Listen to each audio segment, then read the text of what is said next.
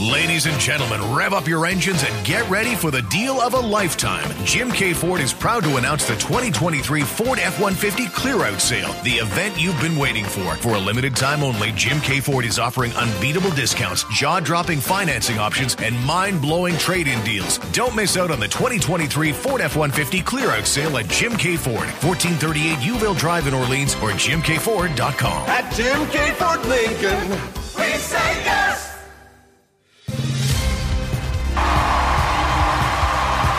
Welcome to the Jim K. Ford Sens Nation podcast with Steve Warren and the coach, Greg Kennedy. All right. Get the fans stoked up. Ladies and gentlemen, welcome to the program. It is the Sens Nation podcast. It is brought to you by our good friends at Jim K. Ford, and we've got a lot to get to over the next 30, 40 minutes or so. I don't know what the hell to make of this team. The most Jekyll and Hyde team in the NHL. Last time we got together, we were bemoaning the losses to Anaheim, which was especially bad, and then losing to Chicago. Those are the 30th and 32nd place teams in the league. We said, oh, no. And then, of course, they go into Florida against a couple of playoff teams and end up looking like a playoff team themselves the way they played. They take 3 of 4 possible points.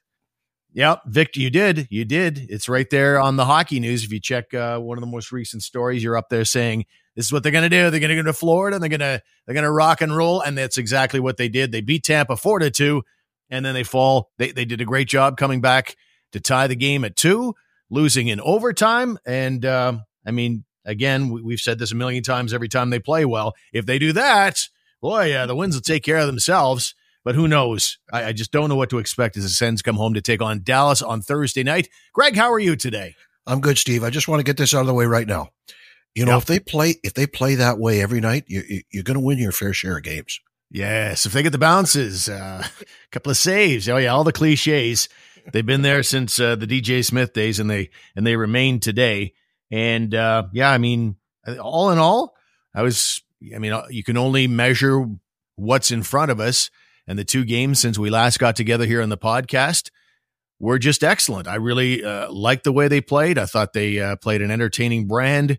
They were mostly where they needed to be. But then you take on a team like the Florida Panthers, and I think they talked about this on the broadcast. That is such a good team. They don't need you to make many mistakes for them to capitalize on it. Matthew Joseph kind of overruns Ekblad on a give and go. You had Pinto trying to clear a puck, and it ended up right in a guy's stick on Montour's stick, and he buried a rebound.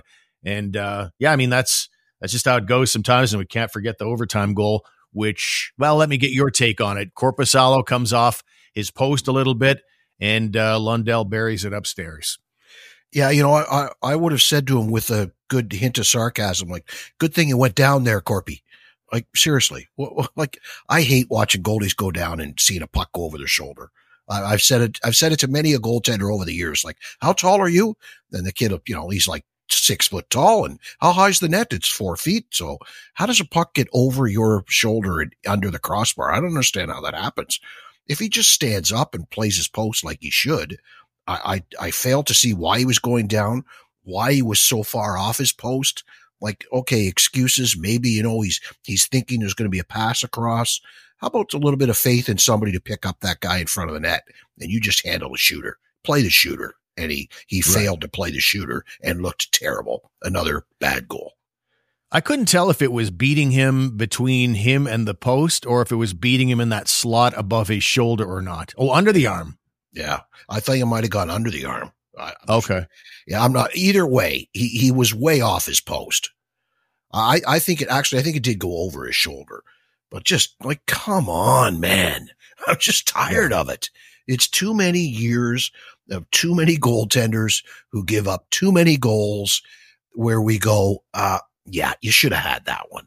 Like, there's only so many times you can say, oh, he'd like to have that one back. It's numbering into a couple of dozen a year for most Senator goaltenders that they'd like to have back. We're going to evaluate the Senators, and Jonas Korpisalo is part of that mix, because what we're evaluating today is the 8 players on the team right now that I guess GM Pierre Dorion fancied as guys who could be part of this team's core. There are 8 players on this team that have either 3 or as many as 8 years left on their contracts. And so we're going to go through them one by one and assign them in terms of the concern level we have by way of a green light, amber light, or red light. And we'll get to that in a second. But on the specific topic of Korpisalo, do you know what his record is, apparently, since Jacques Martin arrived? Everybody says now that Martin's been here, there's been a better commitment to defense. There's been more defensive details. So you would think that that would improve the numbers of the goaltenders. But in the case of Korpisalo, apparently his numbers, according to a social media post I just saw from a reputable source, right now Korpisalo is 7-9-3 with an .883 save percentage since Jacques Martin and his sublime defense arrived. Scary. Absolutely scary. Really?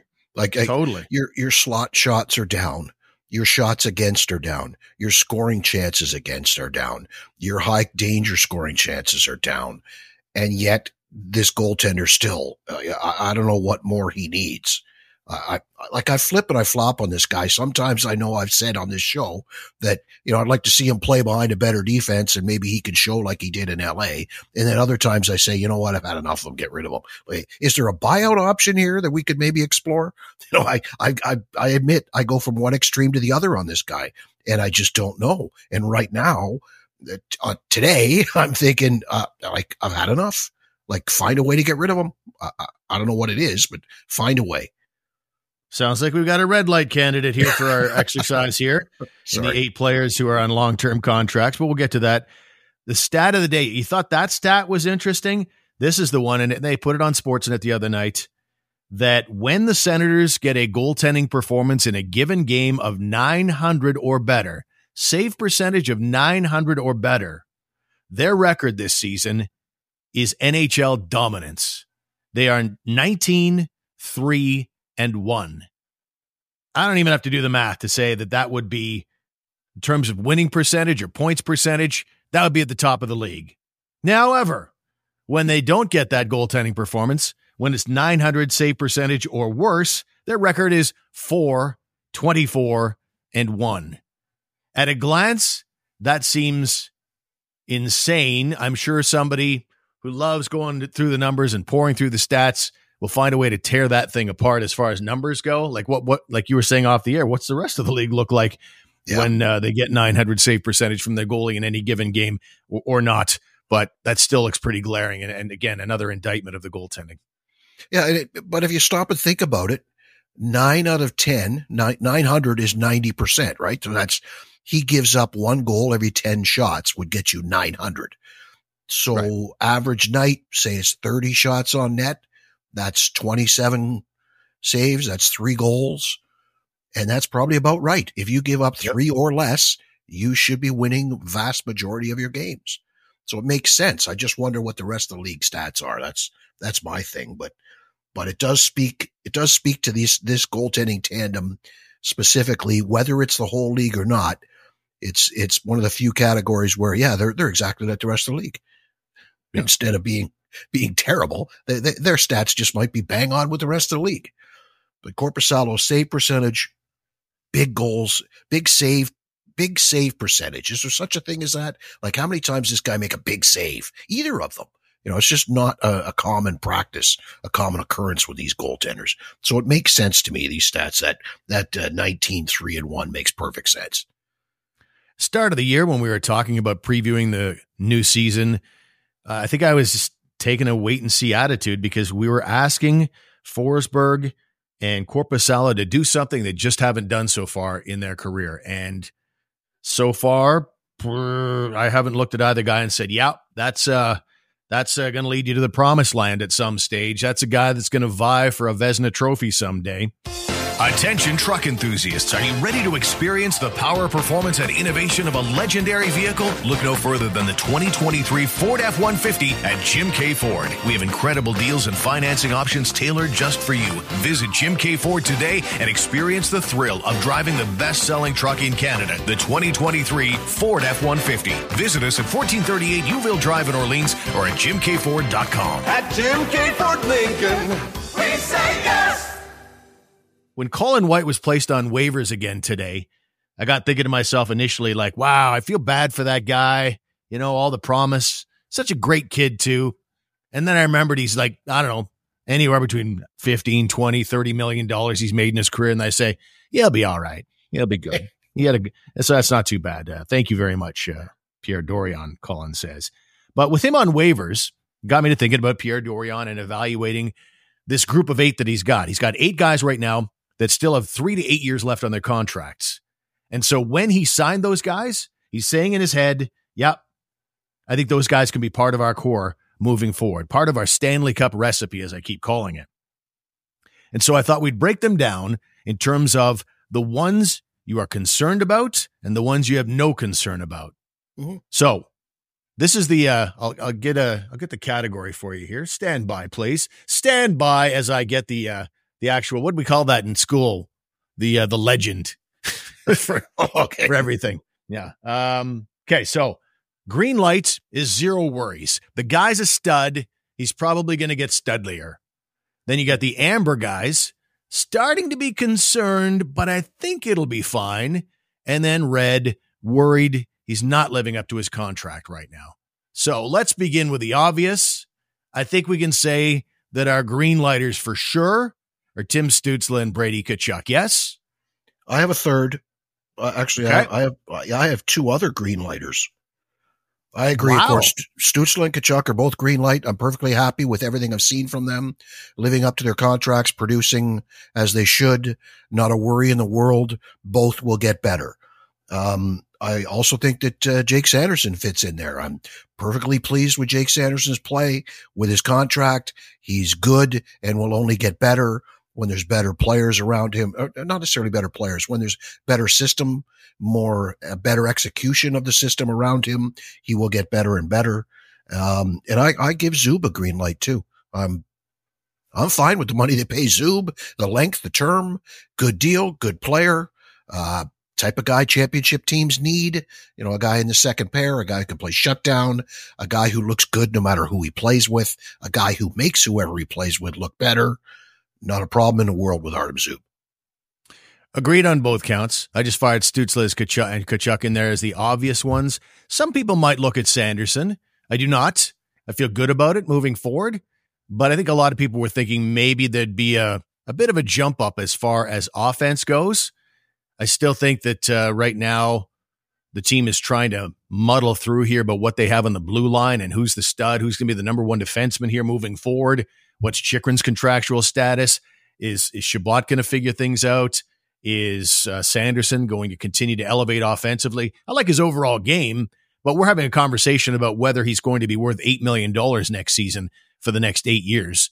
And so I think some people might have Sanderson potentially out of the green light in the amber area, but we'll go, I agree. I have him in green light. And I'm going to really probably ruffle some feathers here with the other guy I have under a green light, and that's Drake Batherson.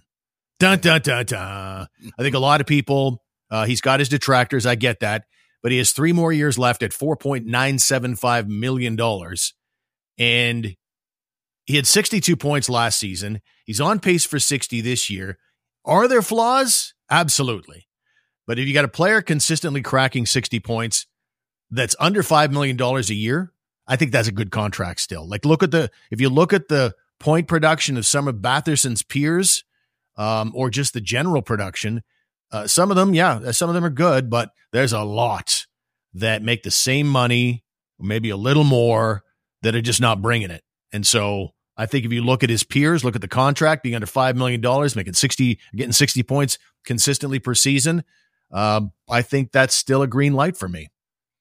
Yeah, I get it. When you're looking at it versus production versus contract, yes. I'm looking at the player as a whole. Excuse me. And is he getting better? Is he improving? Will he get even better from here? I'm not sure. I'm not fully sold on whether the Drake is going to become a perennial top 6 guy producing 30, 35 goals a year, when at one point that's what I thought he was going to be. I'm not sure that he's again, I'm not talking about the contract. The contract is phenomenal. What he produces and for what you've got him signed for is awesome. I don't put him in the same class of, yeah, I'm good with that one 100%. He's not the same class as a Stützle or a Kachuk or even a Zub for that matter. For me. We don't know if his game will continue to ascend. It's starting to look like he's settling into that 60-point range. And yeah, he's got flaws defensively. There's no doubt about that. But what will get better is the way that $5 million looks, because it's going to be $5 million for the next 3 years. And so others around him who are 60-point guys as they sign their new deals, they're going to be $6 million, $7 million, those types of guys. So, But anyway, we've green lighted a lot of these contracts. You have 4 of them. I have 5 of the 8. Now we dabble in potentially insulting listeners who are fans of certain players. Because what I've learned is that no matter how big a Sens fan I am, when I criticize certain players, I lose listeners. I lose followers. People give me replies that are really, really ugly. So I hate to go down this road, but we are. The amber light and the red light. So where are you putting the likes of Josh Norris, Thomas Chabot, Jonas Korpisalo? I guess we're asking the question, let's start with that. Which one, we'll go from the bottom up. Which one worries you the most? I had that asked of me on a podcast this week. Korpisalo worries me the most. Okay. Your answer might be Chabot, but my answer would be Korpisalo. I am most concerned with what you're paying him versus how you may be able to get out from under that. And I don't see a trade partner. Who out there is going to want to take on that contract with his current resume and current statistical situation? I don't see them being able to get rid of that contract other than buying it out. And the fact that it's only $5 million may help with the buyout be a little bit less. Is it 5 or 4? $4 million times 5 years? For the buyout? No, what his contract is. Oh, what his contract is? Yeah, it's $4 million for 5 years. It was $20 million. Yeah, I think it's either $5 million a year for 4 years, or it's $4 million a year for 5 years. Either way. Well, for the purpose of our exercise, there are 4 more years on this contract. Okay, so it's never going to work out. I'm sorry. I think we're in agreement that he's never going to be a Vezina goaltender. He's never going to be a guy who takes you to the promised land. I'd be shocked if he's still here to play out that contract.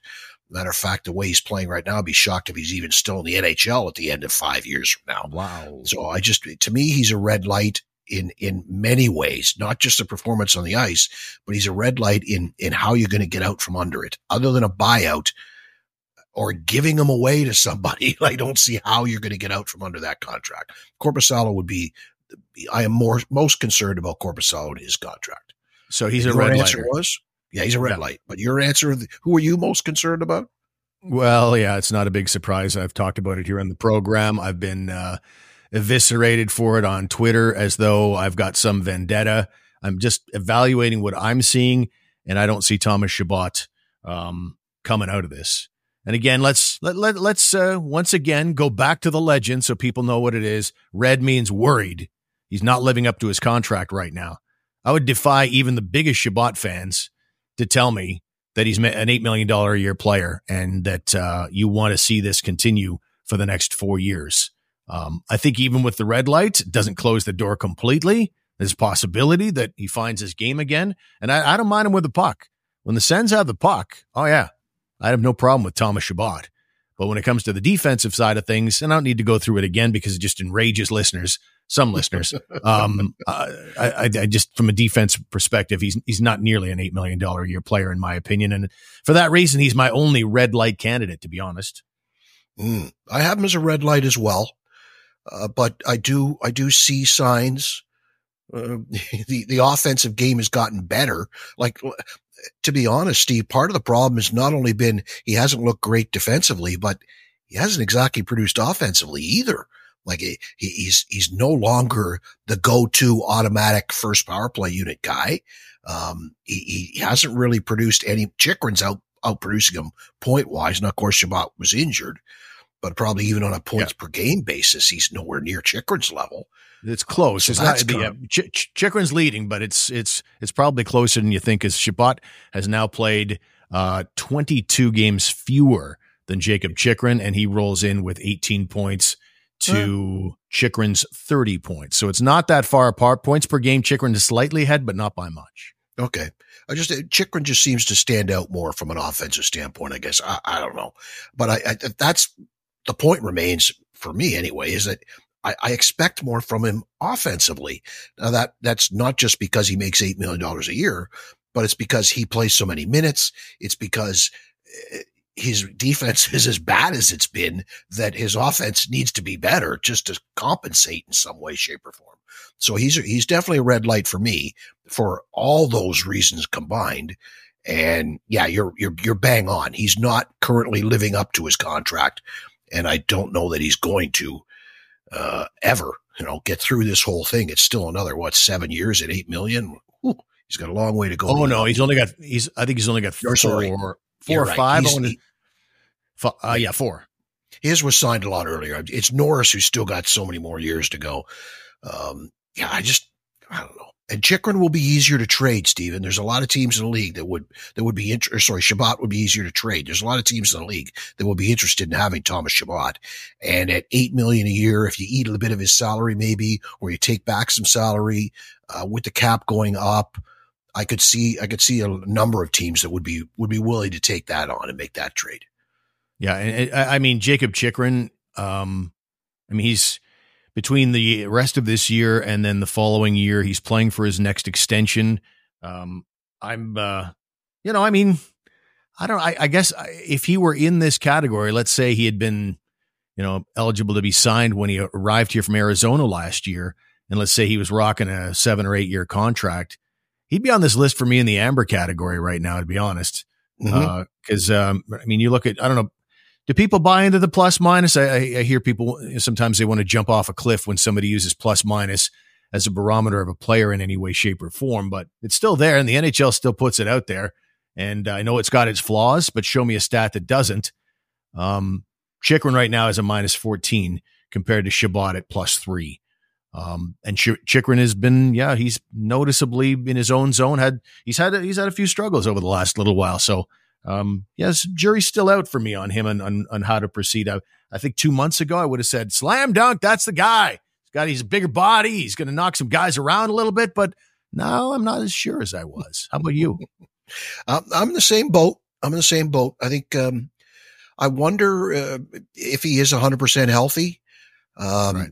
There's no doubt his heart's in it. And his reaction to the talk around town, a month or two ago, that maybe he wanted out or wasn't happy here and all that sort of stuff. His reaction to it was really nice to see. It was basically like shut up, people. This is my home. I love it here.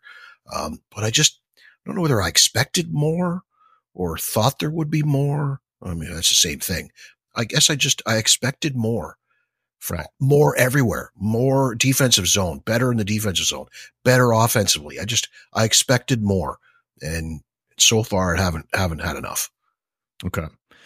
Back to Corpus Alex. I didn't kind of give my view on him. I've got him in the amber range just because I don't know jack squat about goaltending, but what I do know is that when the team is playing badly in front of him, then the goaltender is going to not be very good. And the guy fairly recently had a fantastic finish to the season with the LA Kings and went into the playoffs with them.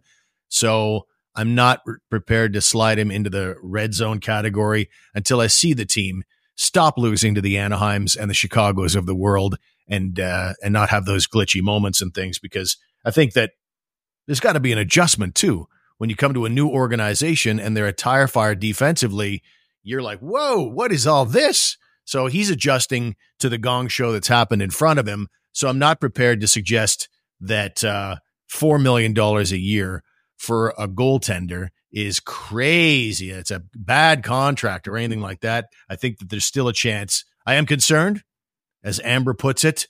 I am a little concerned right now. But I do think there's a chance he could straighten things out. So I've got him as an amber, and that brings us to Josh Norris to close it out. Yeah, Josh you're Norris. You're a big Norris guy. I love Josh Norris and always did. And I spoke glowingly about Josh Norris going back to the trade before he ever got here. I said, this is the guy. He's going to be the difference maker in this trade. Where do you see this guy? And for the most part, he came in here and did everything I thought he would do. He was 35 goals, wasn't it? The 1T on the power play looked great, plays a good two-way game, and then comes the shoulder, and then the shoulder again, then the shoulder. Has been 3 times now, and for the last, all this season, I'm starting to get worried. I'm not starting. I am. I'm now officially worried. I'm concerned. I'm yellow. I am amber on Josh Norris. And I'm just wondering exactly what he is or what he's going to be. Is he going to be that guy he was when he started? Or is he now this guy? Is this now what he is? A guy who played the grocery stick on the bench the other night in the third period for stretches against Florida. I'm concerned about Josh Norris, and he's an amber for me. Yeah. 26 points in 46 games. Who would have thought that Matthew Joseph would be outscoring him at the start of the year? Everybody's talking about, well, maybe Matthew Joseph can solve the salary cap crisis by unloading him because he wasn't, he wasn't exactly lighting it up last year and makes the kind of money that he does. Well, Joseph has more points than Josh Norris does right now. And Josh Norris is still 24, which is partly why he's still an amber.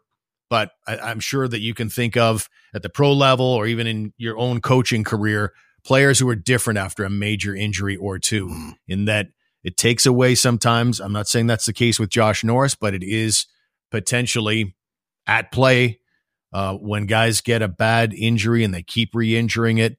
It can sometimes take a little fire out of the game. Your willingness to go to some of those dirty areas to get a puck that'll help you get a point on a play. I just worry a little bit that maybe Josh Norris has lost a little bit of that zest right now. But again, at 24, I still think there's a chance that he gets it back. I think there's a lot of skill there for sure. But this is one where there is a bit of, hindsight, 2020 scenario. Some people are always saying, I didn't say that when it was signed. A lot of people did say when he signed that long-term contract that his shooting percentage was off the charts the year that he got 35 goals and got the big contract. And people suggested that's a hard shooting percentage to maintain, Pierre. And so those people are probably kind of going right now, told you, huh? Told you. Yeah, I agree with that, but there are other stats, Steve. There are stats that we don't even know about. These guys keep statistics on everything. And at the time, while the Sens maybe didn't have an internal statistical department that you would have liked them to have, they did at least have a contract and use sport logic. So they were aware. There were things, all kinds of stats. What's his expected goals for when he's on the ice, expected goals against? What are the scoring chances, percentages when he's on, when he's off, plus, minus in those categories? There's all kinds of other statistics that I would like to think that Pierre Dorion took into consideration before he said, yeah, this guy's worth $8 million. I like to think it was a lot more than just, shooting percentage. But hey, you never know. Stranger things have happened with some of the contracts that have been handed out over the years. Yeah. Yeah, I think he's going to be fine. I think that's why he's. I don't see how you could possibly have him in the green category at this stage, based on the season that he's had, coming off the shoulder problem and starting the year, missing the first couple of games, wasn't quite ready. It seemed to take forever to get that thing recovered. So at least he's played 46 games. That's step one. And as he moves forward, the longer he goes without any kind of reoccurrence of an injury, whether it's the shoulder or something else, I think that he'll get a little more confident. I see Jacques Martinez using him on the penalty kill, seeing what he's got there. And he's had some good games, like a couple of times in the last week and a half, just moments where he was willing. I saw him really clever little play where so much stick skill, puck skill, as he's about to get smoked by the defenseman at the offensive blue line, he had to make 2 or 3 quick little moves and then handed it off to keep the play alive. And Ottawa came in for a scoring chance after that. I was like, that's more Josh Norris-like. So maybe moving forward, that trend continues. So that does it for. Hang on. I'm sorry. Right. What do you think of Josh Norris on the power play playing on his quote-unquote strong side? Like, they've changed that unit now. You've got Giroux on the right flank and you've got Norris on the left flank. They're both on their strong sides. There isn't a 1T setup on that one unit. And I keep finding it strange. What are they up to? What is that? Have you noticed that? I don't know. If you tell me, they've decided to, slide Tarasenko over on that right side to replace Josh Norris, then I'd get my head around that. But yeah, to have 2 guys on their strong side, that does not make a lot of sense to me. But at this stage of the game, I believe in Jacques Martin and his coaching ability and his hockey knowledge. And I really think at this stage of the game, stuff like that should be happening because it should all be experiments. There's nothing to play for anymore. Wins and losses. Yeah, you'd like the kids to win. You don't want this to be a job they hate coming to work to. But at the same time, you've also got to figure out what you've got here. I don't have an answer for that particular one, though. That does seem a little outside of the box, if you will. Like, just flip them. Why not flip them? I mean, that makes no sense. It's the Steve Warren blender theory. I'm familiar with the Steve Warren blender theory. Try anything, try everything, whatever happens. Stick with it, see what comes of it, whatever. I'm familiar with that theory. You've used it a lot. The mad science theory. That's it, the mad science, yeah. Now, moving on, you said you saw one of the or two of the Athletic writers this week talking about a Vladimir Tarasenko trade. And when I heard it, I was a little bit, what's the expression? What's the open-ended question there? What the hell are you guys talking about? Give me the deal. It's crazy. It was an article in the Athletic. We won't even talk about who the two writers were, but essentially it was a 2024 NHL trade deadline perfect fits. Right? Okay. Here's the proposal these two clowns put forward for Vladimir Tarasenko. Trade him to Edmonton. Ottawa retains 75% of the salary in exchange for a 2024 second-round pick, a 2024 sixth-round pick, and an additional 2025 fourth-round pick, which would go to the third party who would take the retention. Like, you're really going to trade Vladdy Tarasenko for a second and a sixth? Come on. And pay for most of his freight.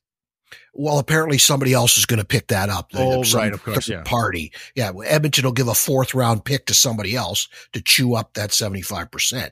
But it just doesn't make sense. Like, a second and a sixth.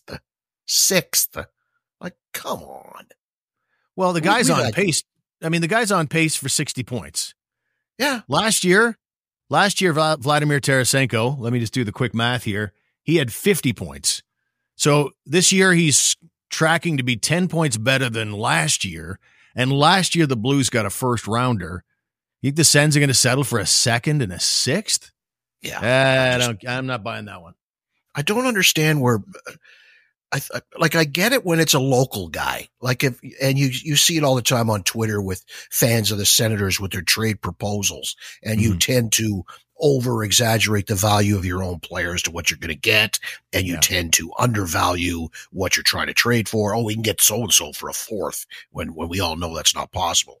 I get that. But these guys are guys who cover the National Hockey League for the Athletic, like professionals. You think they'd know better than that. But the other one that I caught was Craig Button the other night on TSN discussing the Edmonton Oilers and what their needs may be at the trade deadline. And he seemed to think that one of their biggest needs was a third or fourth line, a bottom six right shot center who can kill penalties. He felt this was very important that they get a right shot center who could kill penalties in their bottom six. And to me, that's got Mark Kastelik written all over it. Right. Yeah. He's played a lot better in the last few games, I've thought. Unfortunately, he's a bit of a gentle giant.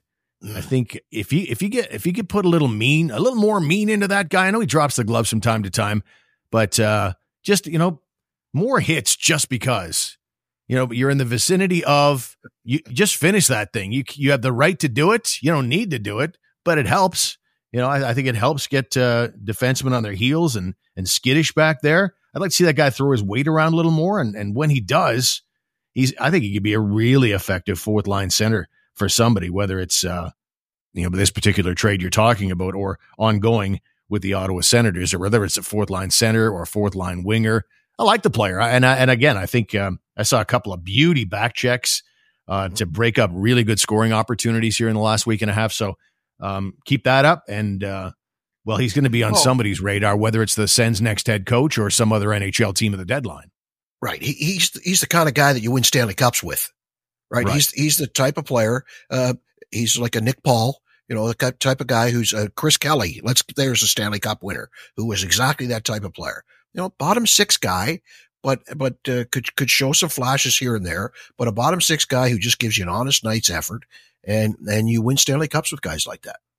Yeah, and a guy who toyed with 50 goals in the Western Hockey League. That might be in the same spirit of the way Jacques Martin used to use Zdeno Chara in front of the net on the power play. That might be something to experiment with as well.